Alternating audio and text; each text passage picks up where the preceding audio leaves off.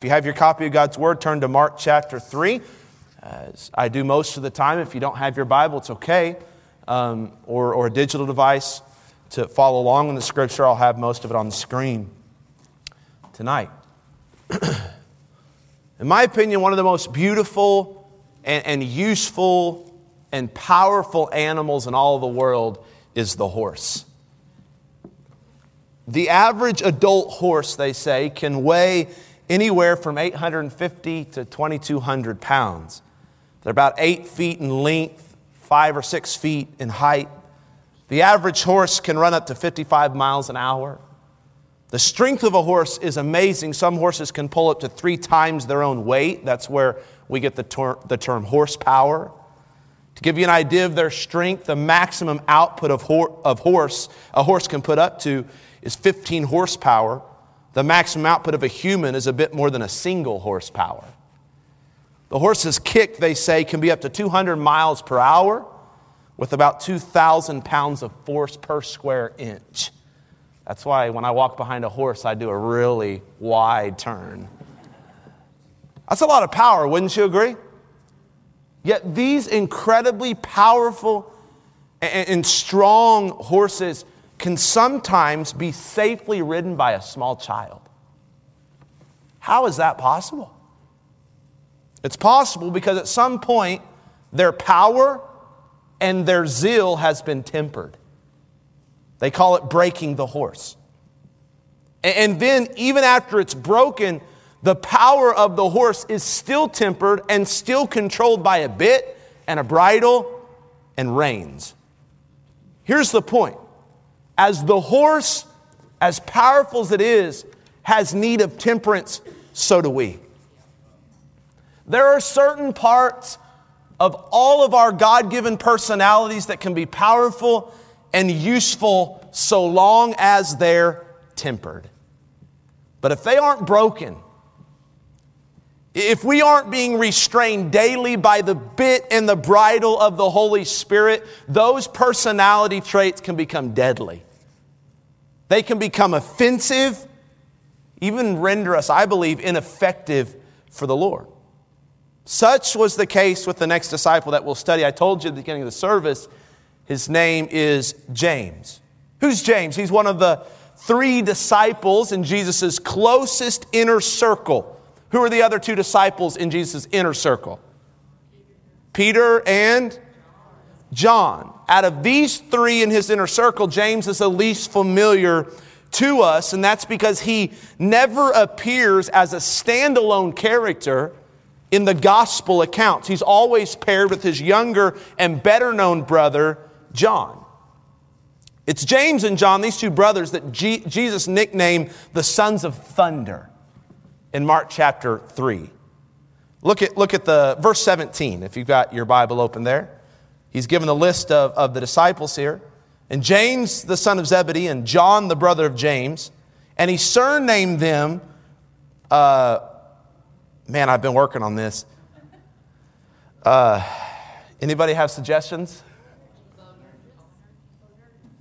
That sounds good to me. Which is, here's the one I can pronounce, the sons of thunder. The sons of thunder. Not the sons of rain, not the sons of peace, not the sons of a dove, not the sons of a rainbow. The sons of thunder. That tips us off to what James' personality would have been like. He was fiery, he was zealous, he was passionate, he was ambitious, he was like a horse. And let me say this, that kind of personality isn't a bad thing. That's from God. There is a legitimate place in spiritual leadership for people who have thunderous personalities. Did you know that? Elijah was that kind of personality. Nehemiah was that kind of personality. John the Baptist was that kind of personality. In some ways, Peter was that kind of personality. Jesus even showed passion and zeal with a whip in the temple. So there's nothing inherently wrong with displaying zeal, like thunderous passion. I believe zeal is a virtue when it is truly zeal for righteousness' sake and in a righteous manner. But sometimes zeal is less than righteous, isn't it? like zeal without knowledge and zeal without wisdom. That can be dangerous. When our zeal outruns our wisdom, when our zeal outruns our capacity to be responsible, it's dangerous. Zeal mixed with insensitivity is not just dangerous, it's cruel. John MacArthur said this, when God-given zeal disintegrates into uncontrolled passion, it can be deadly. And he's right. And sometimes, as we'll see tonight, James, this son of thunder, he let this untempered zeal get the best of him. Two incidents in particular illustrate this that we'll study. One is the episode where James wanted to call down fire from heaven on a particular group of people who didn't treat Jesus well. The other is the time that James and John enlisted their mother's help to lobby for the highest seats in the kingdom. I want to look at both of those accounts tonight, see what we can learn about untempered zeal. Now let me step outside of my notes and speak to you frankly for a second before I get to that first point. If you're thinking in your mind right now, oh, I'm so not like James. I don't need this message. Then you're more like James than you think you are. The truth is that we all have zealous personality traits that, if not brought under the bit and bridle of the Holy Spirit, will destroy our testimony. Will set back our relationships. Will hinder us from going forward even in the workplace. Will get on our kids' nerves. And will destroy their heart in some ways if we're not careful. Will hurt our marriage. Will plunder our finances. Are you hearing me? And so everyone in here, not just the loud ones, everyone displays zeal in some area. And if that's not tempered, it is deadly. So this is for everyone in here tonight. Number one, untempered zeal leads to cruelty and impatience. Now, there's a chance I might only get through this first point. I'm going to try to get through both. But I really want to take time to study Luke chapter 9 together, because this is a very interesting passage of Scripture. So would you turn there, Luke chapter 9 tonight. And we're going to look at verses 51 and 53. The context is simple. Jesus was preparing to pass through Samaria because he was headed to Jerusalem for the final Passover. Now don't miss that statement. He's headed through Samaria because he was going to Jerusalem for the final Passover. Samaria is significant here. Look at verse 51 and verse 53. Through this verse 53, I'm sorry. And it came to pass when the time was come that he should be received up, he steadfastly set his face to go to Jerusalem. So he's on his way there. And he sent messengers before his face. And they went and they entered into a village of the Samaritans to make ready for him. And they, the Samaritans, did not receive him because his face was as though he would go to Jerusalem. Now let me explain what's going on. Jesus chose to travel through Samaria. Now this is significant because even though the shortest route from Galilee to Jerusalem went right through Samaria, which is why Jesus in part was going there because he was a smart traveler, most Jews traveling between two places deliberately took a route that required them to travel many miles out of the way just so they would avoid Samaria. Like we would do that sometimes to avoid rush hour traffic, but this had nothing to do with rush hour traffic. This had to do with prejudice. This had to do with hate. The Jews hated the Samaritans because to them there were these irreconcilable racial and religious differences. In fact, the Jewish people called Samaritans dogs. They called them half-breeds. It wasn't a pretty relationship at all. The verses we read said that Jesus sent some of his messengers ahead to arrange a place to eat and sleep for the night. And the place they tried to make arrangement was this village in Samaria. But when they tried to make arrangements, they were turned down. Did you notice that in the text? Nobody had let them stay. And here's why. The Samaritans hated the Jews as much as the Jews hated the Samaritans. So when the Samaritans found out that Jesus and his group were going to Jerusalem to celebrate the Passover, they were instantly turned off. And here's why. Because they were of the opinion that all such feasts should be observed on Mount Gerizim, not in Jerusalem. If you study it, this was one of the fundamental disagreements that they couldn't reconcile. And because of it, they weren't even willing to take the Jews' money. If you're going to celebrate the Passover in Jerusalem, which I know Jesus is, then we don't want a part in that, because that is a fundamental disagreement in doctrine, and we will not reconcile. So the problem in Samaria this day was not that there was no room for them in the inn. The problem was that Samaritans were being deliberately inhospitable. If Jesus intended to pass through their city on his way to Jerusalem to worship, they were going to make it as hard as possible for him. Does that make sense? Of course, Jesus had never shown anything but goodwill toward the Samaritans. I started studying this. Why did they treat Jesus this way when he never treated them this way? Now think about it. He healed the Samaritan's leprosy and commended that Samaritan man for his gratefulness in Luke 17. You remember that? He accepted water from a Samaritan woman and in turn gave her the water of life in John chapter 4. You remember that?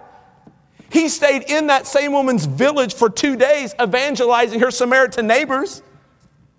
He made a Samaritan the hero of one of his best-known parables, the Good Samaritan. Later in Acts chapter 1, he would command his disciples to preach the gospel where? In Samaria. He had always been full of kindness and goodwill toward the Samaritans, but now they're treating him with deliberate contempt. And you know who this ticked off the most? The sons of thunder. And they had a fix for the problem. Verse 54. And when his disciples James and John saw this, they said, Lord, wilt thou that we command fire to come down from heaven and consume them, even as Elias did? What was their remedy? To turn all these inhospitable Samaritans into crispy critters. To burn them and move on. Now, I'll give James a little bit of credit here, and here's why. He was coming by this method of revenge honestly because he knew his Old Testament scripture. Truly. It wasn't just his default personality. He was acquainted with the reference of Elijah. That's why he referenced Elijah. Calling down from heaven, fire from heaven, because it was, if you study the Old Testament, it was in this very region in which they were standing that Elijah called down fire from heaven on God's enemies. So it makes sense why they would default to fire as a response. God allowed it to be done before and didn't seem to rebuke Elijah for it. So why not ask for it again, right? James thought he was standing on solid ground. But just because it was the appropriate response for Elijah, an Old Testament prophet, doesn't make it the appropriate response for the disciples in the New Testament. Why is that? Well, because Jesus' mission was very different from Elijah's mission. Verse 55. But he turned, Jesus, he rebuked them. And he said, you know not what manner of spirit ye are of? For the Son of Man has not come to destroy men's lives, but to what? Save them. Jesus said, I'm on a mission of deliverance.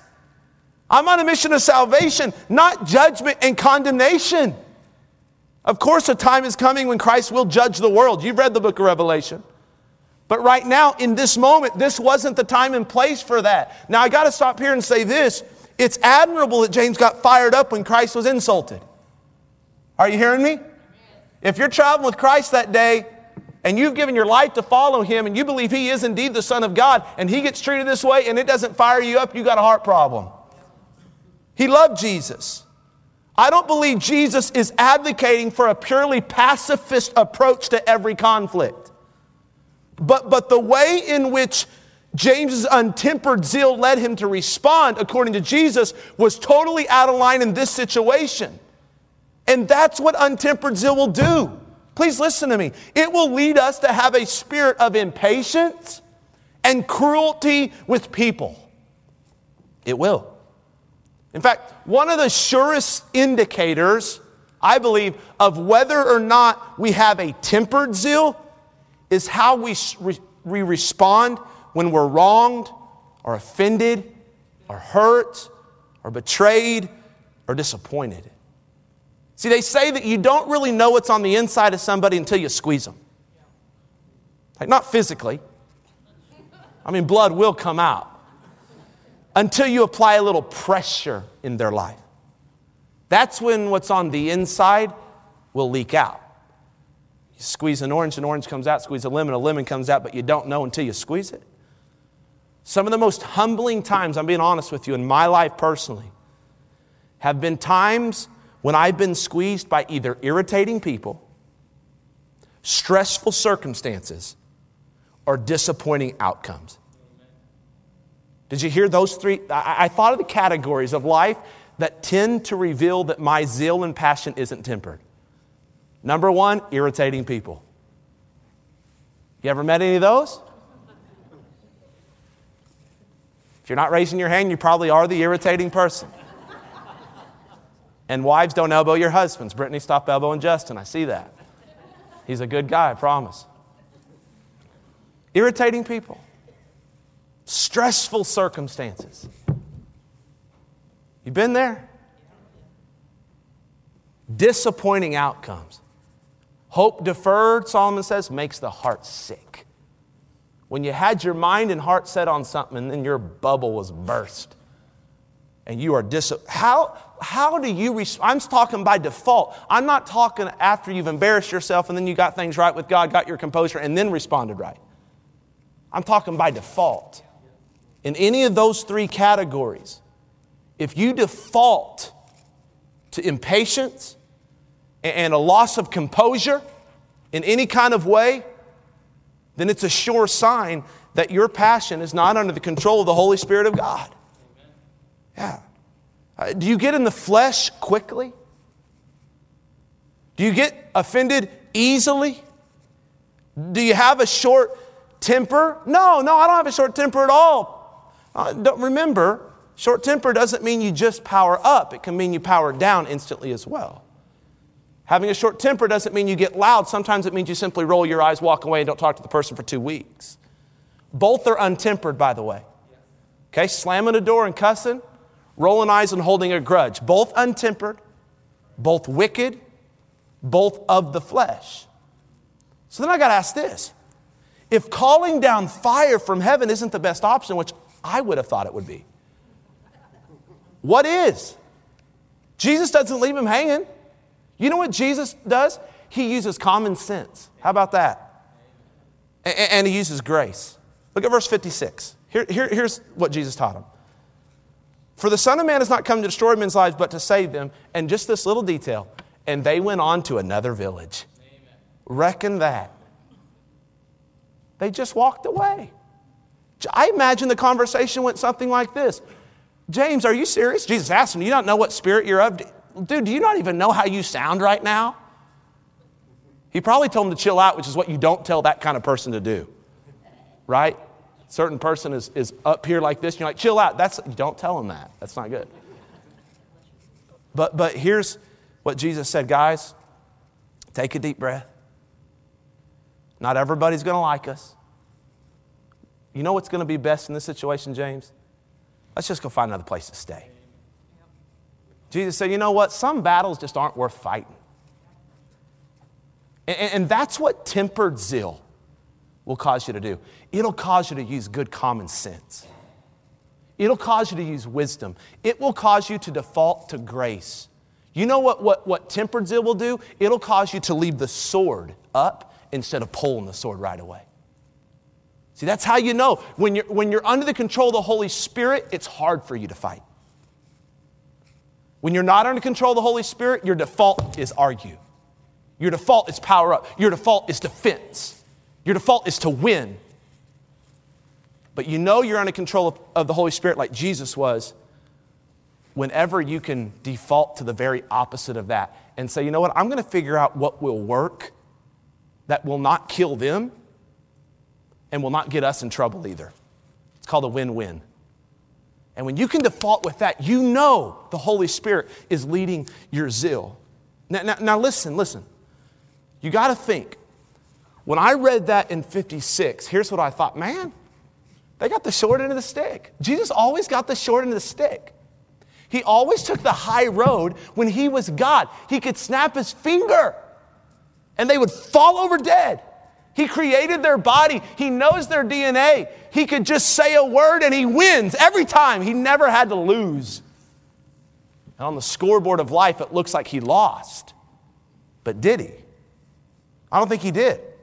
Because later on, grace actually paid off. See, here's what I found out. You rarely have to apologize for showing grace. And usually it actually comes back to you. Acts chapter 8, verse 5 and 8. I want you to look at this. Then Philip went down to the city of what? Samaria, and preached Christ unto them. Look what happened when he did, verse 6. And the people with one accord gave heed unto those things which Philip spake, hearing and seeing the miracles which he did, verse 7. For unclean spirits, crying with loud voice, came out of many that were possessed with them, and many taken with palsies and that were lame were healed. And there was great joy in that city. Undoubtedly, listen, church, many who were saved in Samaria under Philip's preaching were some of the same people whom Jesus spared when James wanted to incinerate them. Make sure before you let your zeal run loose and blow up because you think you've got to win, that you stop and think of how it might affect that person's chances of coming to Jesus later on. Whereas if you'll just show grace, even when you don't have to, humanly speaking, it might come back to you later in a positive way. You may end up getting more in the long run than you lost in the moment by showing such grace. Somebody might come to Christ because you kept your composure when they didn't. That's a powerful truth, isn't it? James' untempered zeal led to cruelty and impatience. Let me give the second point. I got time to wrap it up with this one. Untempered zeal leads to pride and selfish ambition. Matthew 19. Untempered zeal leads to pride and selfish ambition. So Jesus was talking in a room where James and John were, and he started talking about something that involved sitting on thrones of leadership one day beside him, and James perked up. He's like, ooh, I like that kind of talk. Let me show you what Jesus said. He said, verily I say unto you, that ye which have followed me in the regeneration when the Son of Man shall sit in the throne of his glory, ye also shall sit upon 12 thrones. Notice he didn't say who specifically, judging the 12 tribes of Israel. Now, James and John, when they heard this, you know what they did? This is pretty weak. They decided to get their mom involved. So they went to their mom, Salome, and they request that she go and ask Jesus that they get the most prominent thrones of the 12. The one on the right and the one on the left. Let the sons of thunder be your two vice presidents. And look at Matthew 20 through 21. This tells us what happened. Then came to him the mother of Zebedee's children with their sons, worshiping him and desiring a certain thing of him. And he said unto her, what wilt thou? She saith unto him, grant that these my two sons may sit, the one on the right hand, the other on the left, in thy kingdom. Now, if you're like me, you're like Salome, you need to take a chill pill. Because I've reffed basketball and other sports for a long time, and she's kind of like that overzealous mom that is screaming from the stands, put my son in, coach, put my boy in. You know what I mean? It's like, go back in the car. There's a reason why your son's not in. Just leave it that way. But humanly speaking, it kind of made sense for her to ask this. Because her two boys were part of Jesus' inner circle. They were given special privileges by Jesus already. They had been disciples as long as anyone. They genuinely believed that they would deserve this honor, so why not ask? Well, look how Jesus replied, verse 22. He said, you know not what you ask. Are ye able to drink of the cup that I shall drink of, and to be baptized with the baptism that I am baptized with? They say unto him, we are able. Oh, this is so arrogant. See, Jesus had explained to them numerous times by this point that he was going to be crucified, but they clearly didn't understand that he was going to get crucified. They didn't understand what his baptism really signified. They had no idea that he was referring to being baptized in suffering and death. That's why when he asked, are you willing? They said, oh yeah, we're able. And this is what untempered zeal will do in our life. Don't miss this. It will lead us to go after opportunities or positions or relationships that in our pride we think we can handle, but God knows we can't. A position at work that we feel we deserve and we've earned. And in our minds, we think if I can just get to that spot and that position and play that leadership role, I'll be satisfied at work. But oftentimes, like James, our untempered zeal blinds us from seeing the difficulties that come with that position that God knows we're not ready to handle. We see the glitter and the power and the paycheck, but we don't see things like the pressure of performance from those above us. We don't see the things like stress from those under us who are troublemakers. We don't see the things like all the time it steals away from us because there's so much more to do now. Our untempered zeal leads us to chase after positions without looking at the negatives. We only see the positives. It happens in the area of our purchases. We have a zeal that comes upon us to buy a new house, a new vehicle, make a new investment, a new anything, and that's not a bad zeal at all. But isn't it crazy? Isn't it crazy, if you're honest, how quick this zeal can sneak up on us and grow inside of us almost undetected in a matter of days as we feed it by thinking about it and fertilize it by researching it and water it by dreaming all day about it? And if that zeal for that purchase is left untempered, we're likely to let ambition steer that decision instead of wisdom and patience. And what starts as a small idea consumes our minds, overtakes our heart, and here's what happens. We become our own salesperson. And we start justifying in our minds why it's the right thing to do. Before you know it, our zeal and ambition has outran our wisdom, and we sign off on something that we'll regret.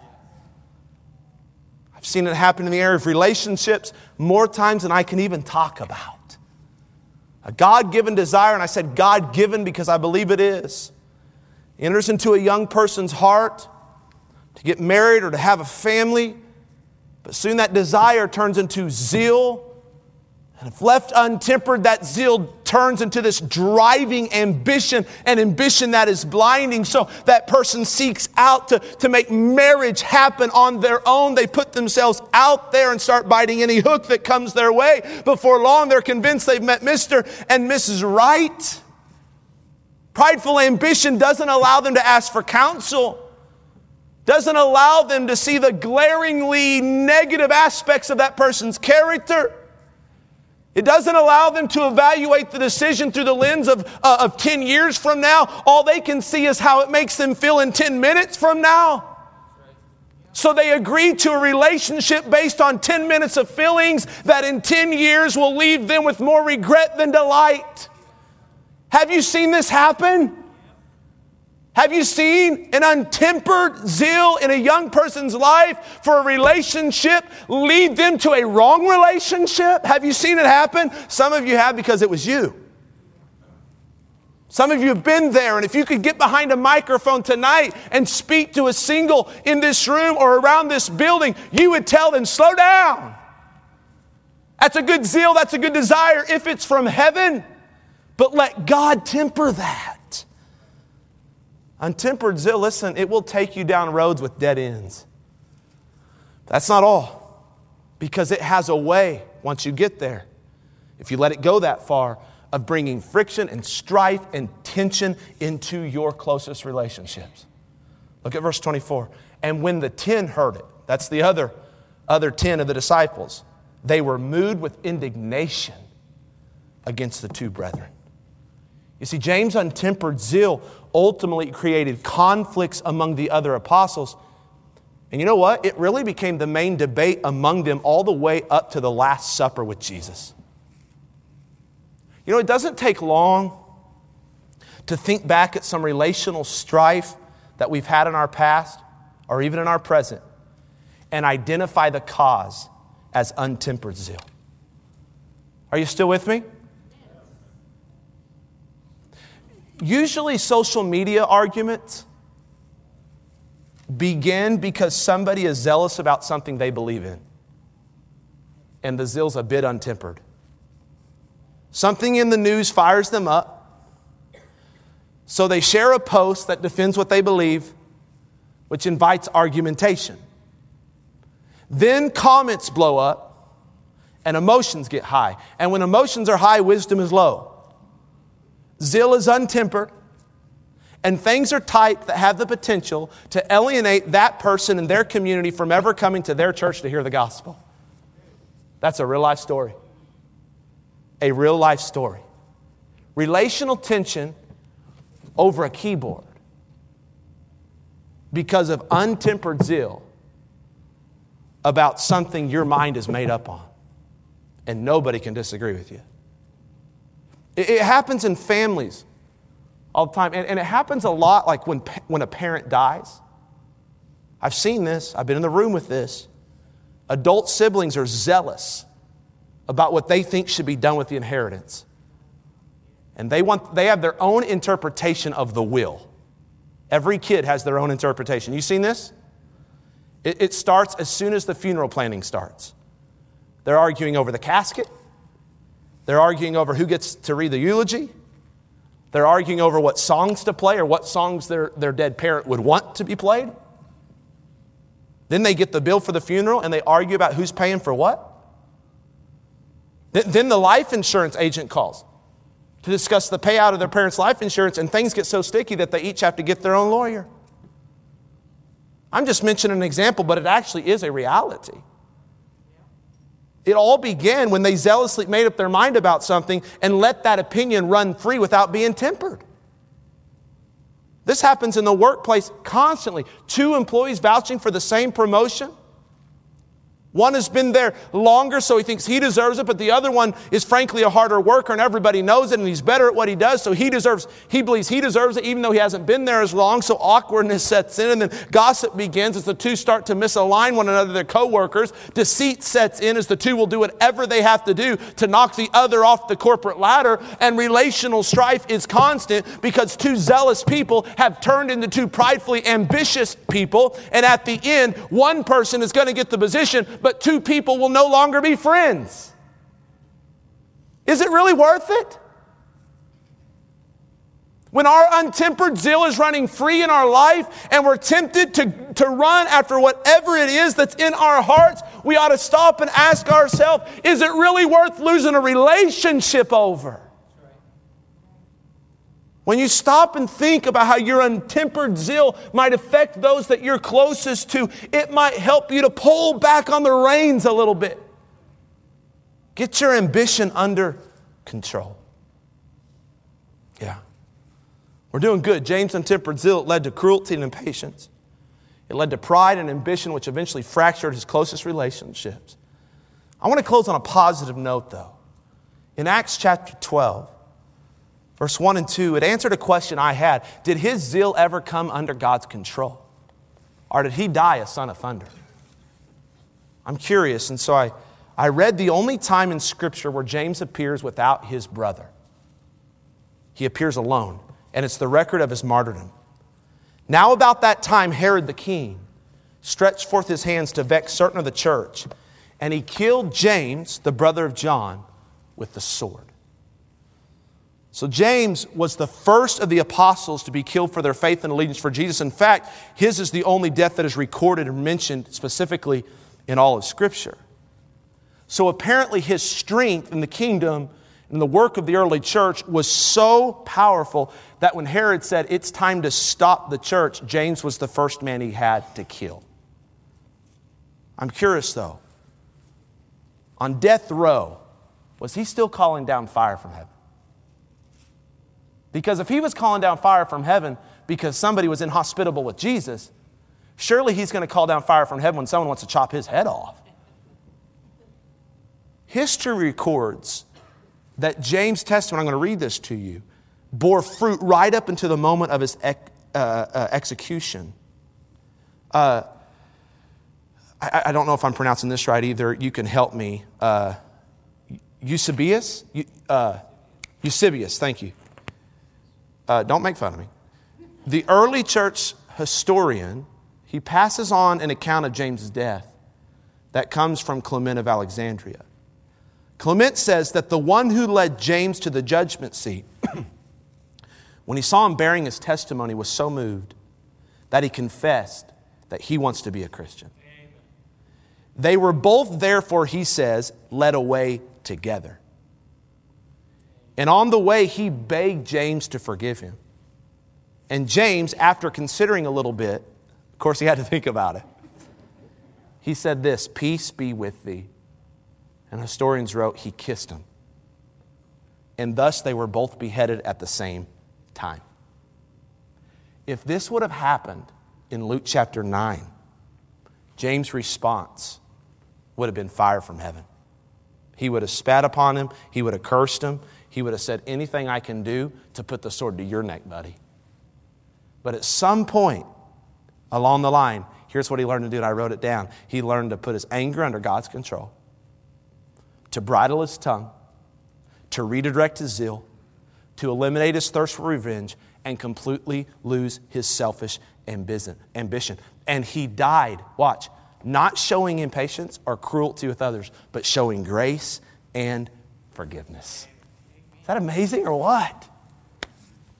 It tells me that if any of the things that I preached by way of application with untempered zeal, the Holy Spirit targeted and landed some conviction, put some conviction in your heart about those like He did me in my study, here's what it means. God is big enough to transform those things in your life. Are you hearing me? Here's my concern for myself and for the flock that God's given me oversight. I'm concerned that there's going to come a time when we stop working on ourselves. Are you hearing me? We read some book or hear some podcast somewhere that just says, be who you are. And so I get that to an extent that you ought to be the best version of you that you can be because God made you that way. But we kind of take that as license just to disregard any kind of self-awareness or any kind of counsel that God sends our way to temper those parts of our personality that frankly just aren't good. And so anytime someone comes and challenges maybe something in your personality, whether they do it right or wrong doesn't matter in the moment. If truth is truth, if they did that and God sent them your way, I worry that myself and my pride or maybe even some of you could get to the point where we just disregard all of that. And there will never be an Acts chapter 12 moment for us because we got so lifted up in pride that we just lost all sight of self-awareness. And we basically just made the excuse, my mom was like this or my dad was like this, I'm going to be like this, it's just who I am. So you either like it or lump it, jump it or dump it. It's just who I am. And I'm afraid that is really not like Christ. Because even James, the son of thunder, became a son of grace. And if there are parts of your personality or your life that frankly are just untempered and your spouse is having to live with it, your kids are having to live with it, your coworkers are having to live with it, your people in your connection group are having to live with it, and it's just exasperating to those around you, can I just plead with you tonight? For the sake of the body of Christ, for the sake of your testimony, for the sake of your marriage, for the sake of your relationships, will you just give that zeal and passion, those parts of your personality that are untempered, will you just lay those at the foot of the cross tonight? And not be so arrogant. I don't want to be so arrogant as to look in the mirror and say, well, I'm the best version of me I'm ever going to be. I don't think we ever become the best version of us that we're ever going to be. I think that there ought to be a holy discontent in every one of us to say, you know what, like Paul, I've not apprehended. I'm forgetting those things which are behind, and I'm pressing forward for the prize of the calling of the Lord Jesus Christ. And we are always pressing to go another step closer to the image of the Lord Jesus Christ. If that's you tonight, let's take some time, just talk to the Lord about it. So the altars will be open. We'll have an invitation. Have a few minutes to do so. So let's respond to the message tonight. I'm going to